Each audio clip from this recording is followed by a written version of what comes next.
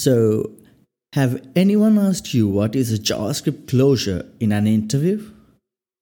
And you couldn't answer that? Today we are going to talk exactly that. Welcome to the Dev Talk with Dika podcast. Here we'll explore the world of software development and all the exciting ways it's been used to build modern web and mobile app experiences. Whether you are a seasoned developer or just starting out, you'll find something here to help you improve your skills and stay up to date with the latest trends in software development.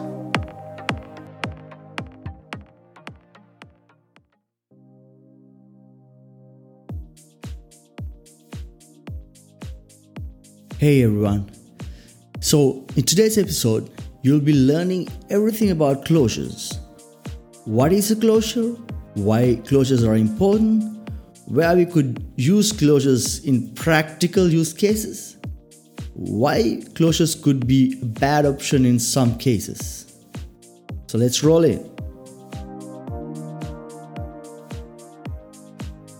A function bundled with its lexical scope forms a closure. So what is this lexical scope anyway? Here the lexical scope means the function's parent's state. As an example, if a function is accessing its parent's variables, it forms a closure. So let's talk why closures are important. When forming a closure, the function maintains a reference to its parent's variables. Because of this, if you return the inner function, even though the parent function is popped from the call stack, this inner function could access its parent's functions and variables. So, this could practically be used to our advantage. As an example, we could use this for data encapsulation. Let's say there is a function which has a state and a function called getState, which returns this parent function's state. And if we return this getState function from the parent, we could protect the state value while accessing its content from the getState method. But the same thing could be a potential performance hit as well.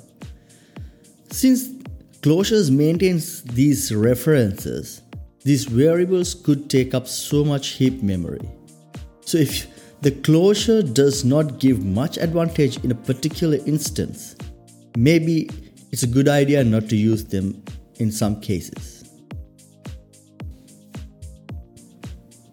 Alright, let's recap our key takeaways.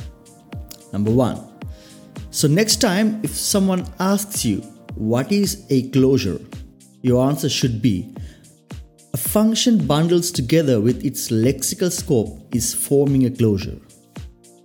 Number 2. We could use closures for practical use cases like data encapsulation. Number 3. Lexical scope means the parent state of a given function. So that's it for today's episode. Hope you guys enjoyed and learned something new. Be sure to follow me on Twitter at Shubhuti and you will find my handle in the description. Feel free to tweet me if you have any questions on this episode or if you want to point out something. I'm Dika signing off.